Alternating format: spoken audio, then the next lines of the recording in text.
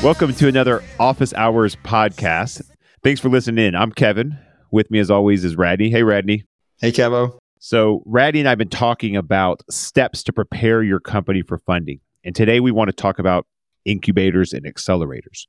For those of you listening to this podcast, you may be currently in an incubator or accelerator program, or you may be considering joining one.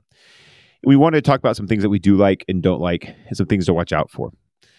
So let's start, Radney, with incubators and accelerators. Are they the same thing, or what's the difference? What are your thoughts there? That's a great question. Oftentimes, the words are used interchangeably. And I think that's because there never really was a well fleshed out differentiator between them. It's not like a stark line in the sand. But I think high level, there is a difference. An incubator is a program that is for an even earlier stage company, right? Just incubating the idea. Is it even really a company at that point in time? Exactly. You know, I would hope if you're an incubator, you require them to form the entity and have some of the most basic things in place. So you might be, but you are so early stage, right? And obviously accelerators are for early stage companies too. But I would say if you're trying to find that line in the sand, and an incubator is for the incubation of ideas, is like the earliest stage possible. It doesn't have like a set itinerary, a set programming. There's no demo day oftentimes. I mean, there might be, but they're not going to be investing as much money. When I think of incubator, for example, I think of Capital Factory here in Austin and Dallas, right? Where they take, I believe it's 1%. They give you 6 months of free office space. They have a bunch of mentors that you get access to. It's kind of a choose your own adventure book. If you are a self-starter, that is a great program because you don't give up a whole lot of equity, but you can get a lot out of it if you're willing to. Now, an accelerator is a little bit further along the process. You're still really early stage. Maybe you've raised a little bit of some sort of convertible instrument, but sometimes it might be your first check coming in. And that's definitely going to have, it's like a 3-month, 4-month program. You have like a set class schedule. You have different things you need to do, and you're going to definitely have a demo day. And it's more likely to come with some sort of check being written for you. I agree. To add to that a little bit, I think if you have a startup or you're working on an idea and you're just hanging out in a co-working space, and you take that hanging out in a co-working space up one level of structure, then you're probably in an incubator, right? It's just a lot of like-minded startup people hanging out. The incubator is probably providing some real basic resources, a Wi-Fi, a printer, a coffee bar. There might be an attorney or an accountant or a marketing person flying by from time to time to do a lunch or to do a presentation, but there's no formal structured program. A lot of incubators are nonprofit based. They're being put together by the Chamber of Commerce or a city or a school or a university. And also, to get into an incubator is not an application process, right? You just show up and you're working on your idea. Now, I have seen some incubators out there that will take a little bit of equity in exchange for maybe free rent. That's usually their greatest offering that they're going to make. But then if you kind of slide up the spectrum, you go from co-working space to incubator, then now you're an accelerator. And like you talked about, Radney, the accelerator is much more structured. They're usually 6 to 12-week programs. A good accelerator will have cash to invest. They'll also have actual programs. So a lot of accelerators, you're going to them 3-4 days a week, or you're virtually attending 3 or 4 days a week with multiple sessions, from building your product to building your team to legal to accounting and finance. So an accelerator is like a school, like a 6 to 12-week school for startups. And a lot of accelerators, as you mentioned, will end in a demo day. So accelerators can be really, really good. But I think what we've seen, and now it's slowed down, right? If we were doing this podcast a year or two ago, I probably would have said the proliferation of accelerators. I mean, everyone had an accelerator. Governmental entities and corporate venture capital and angel groups, they all had accelerators. We've seen them slow down a little bit. There was that one in Austin that we had several clients go through that we never had a good experience with, and they were in the news for imploding recently. So I think we got over-accelerated in America, and I think we're going through a little bit of a correction there, which is a good thing. But let's talk about the good accelerators. So we talk about the best accelerators out there. What do you think of? I mean, when I think of the best, it's Y Combinator and Techstars. Those two definitely have like the name recognition the most. And you have some good ones within kind of communities, like smaller one-offs, right? Like in Austin, you have like Sputnik, which does a great job. You have Skew for CPG, that is another really good one as well. So I think you can have that, but on a high level, I think of, Techstars and Y Combinator is kind of the 1 and 2. Yeah, let's talk about Techstars and YC for a sec, because I want to get back to the industry-focused ones like Skew. I think Y Combinator sets the standard. There's probably some sort of correlation between, maybe even causation, between being a YC company and making it to unicorn status. So YC is very competitive to get into, right? Really, really difficult. Only 2 cohorts per year, I believe. There might be an international program now, but it's super competitive to get into. But man, if you can make it and you get through that program, when you walk off the stage at demo day 12 weeks later or 10 weeks later, whatever it is, you're probably walking out there with $500,000 or $1 million, maybe even a couple $1 million, because that's just the quality of programming, the quality of the startups that make it in through the application funnel, and then the quality of the investor network that they have. Techstars, a little broader. Techstars is similar to a franchise model. So there's a lot of Techstars around the country, but we've had really good success with those too. There's been one in Austin for years, Radney. We've had several clients go through that one. They just launched a health-focused Techstars accelerator in Fort Worth, which has been really cool. But we've had clients go through Techstars all over the country. Those are all independently operated and they're kind of networked together through Techstars parent coach, I believe, is in DC. We've had pretty good interaction or experience with Techstars and, of course, Y Combinator. I think one of the things that makes those programs so strong, Randy, is the standardization of the investment and the program process. I'm pretty sure they both take 6%. The amount Y Combinator invests has been going up every cohort or every couple of years. And you can just look up the standard YC deal and you can see it online. It's really strong. But they'll invest a couple $100,000. I think YC is investing 125 or 150 grand. And then they'll take pro rata rights through the next round to invest more. Techstars is something similar. And then the programming is really, really strong. But also they're using, YC invented the safe, right? They invented the safe for their program. We've talked about safes before. And so everyone's using the same instrument. Where we get into trouble is where accelerators want to use their own instruments or modifications. Do you ever see that, Rad, where someone has a YC safe, but now it has some extra terms in it? Yeah. That's very common. What I find a little bit troubling is when you run a red line sometimes and they still have the language that says, this is a Y Combinator safe, that little preamble, and then there's red lines all over it. And you're like, you can't. That's the whole point of having that there. But yeah, people are doing that. And then if you don't necessarily edit it correctly to make sure everything speaks to itself, you cause errors. And then companies will use it for later rounds. Okay, I just looked it up, Rad, while you were talking. So the standard YC Combinator deal, check this out. $500K investment, okay, into 2 safes. The first one is $125,000 for 7%. Okay, straight 7%, which is a lot early on, but it's $125,000 and it will be diluted. And then $375,000 in an uncapped safe with the most favored nation. So if it's an uncapped safe with the most favored nation, they're just saying we are essentially putting $375 into your next round, whatever the best terms that the next round gets, that's what we're going to get. But think of that risk from YC. If they don't do that round for a year or two and they have some sort of astronomical growth in between the safe round and the preferred round, and now it's at a $30 million or $40 million valuation, they're just converting into that. It's pretty amazing. Yeah, but I think you and I do this enough where the chances are, granted, it is a YC company, so they probably have a better chance of jumping into that equity round. But if they only have $500K in financing, the chances are they're going to do another convertible instrument. And then you're looking at, you're going to get that discount, you're going to get that cap that might even be better. And then I think also that some of these accelerators like Y Combinator, Techstars, they have these favorable terms, but they also don't want to be too favorable to the point. So they already know they have that 7% locked in. Right. And so that's a decent chunk of equity for a non-operations role. Usually that's like almost like a co-founder, like not an original co-founder, but someone you bring in the first 6 months that's your, your marketing guru or your tech guru. That might be someone that's amount you're giving them and they get that. So I think it makes sense how they're doing it. It's unique. I think they're that valuable. YC and Techstars and a good accelerator can be.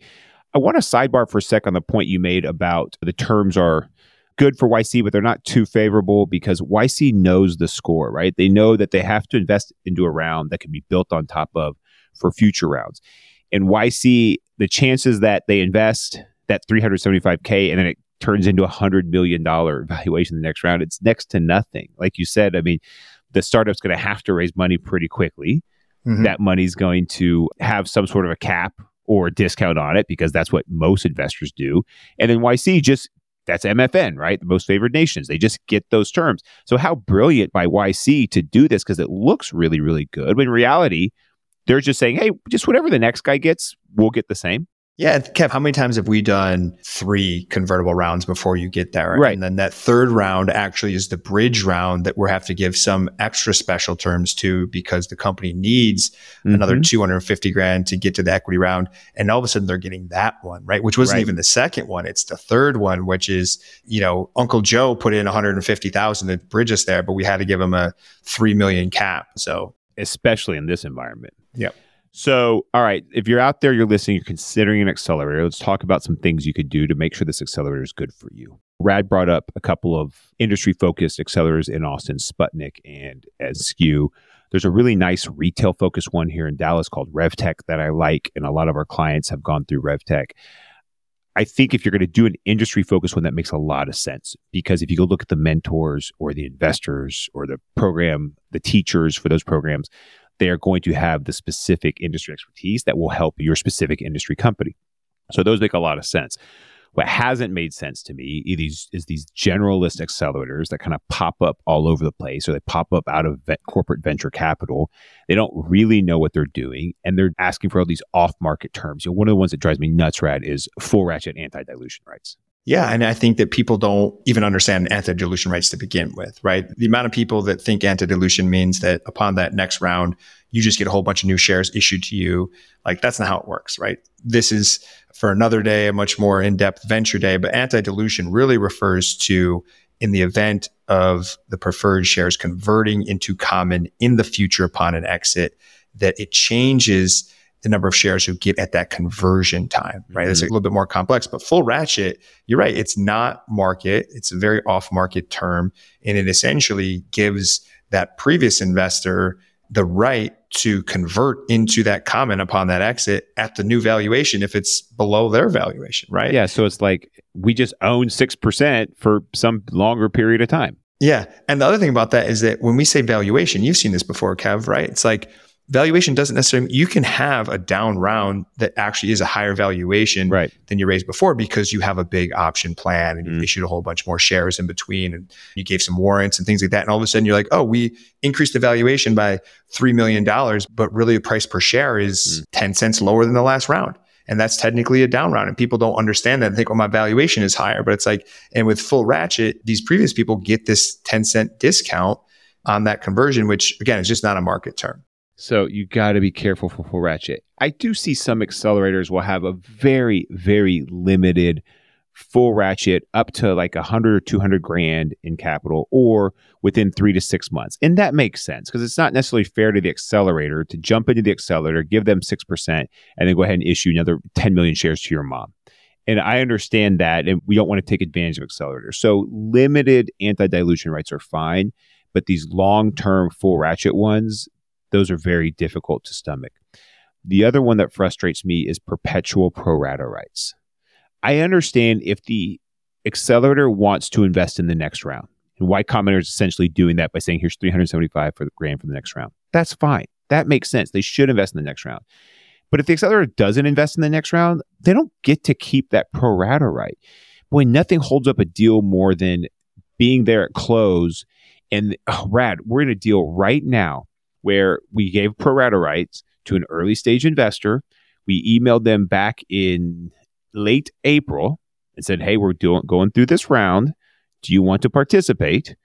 Never heard back. We're getting ready to close this week. They just emailed and said, hey, we're just checking in. Did you guys ever close that round?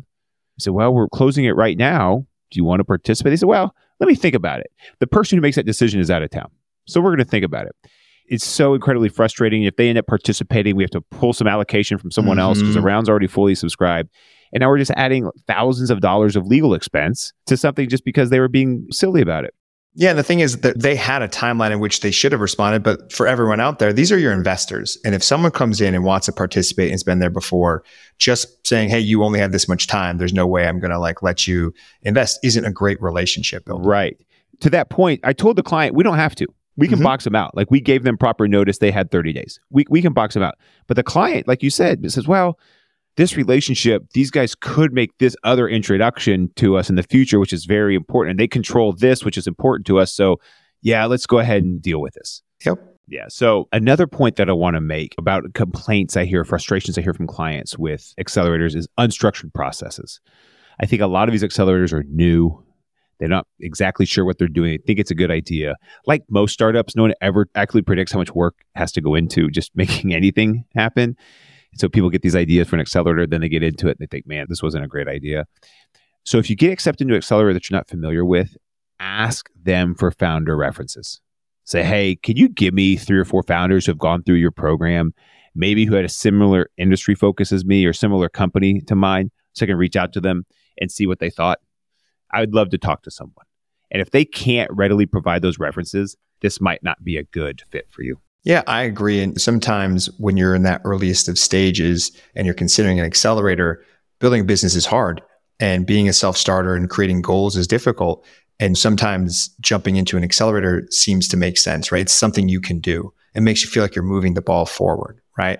And so it can be with the right ones. And if they give you those founder references and they've helped people in your industry before, man, that could be a great fit. But you want to caution from just diving in and doing something like an accelerator because it makes you feel like you're moving the ball forward.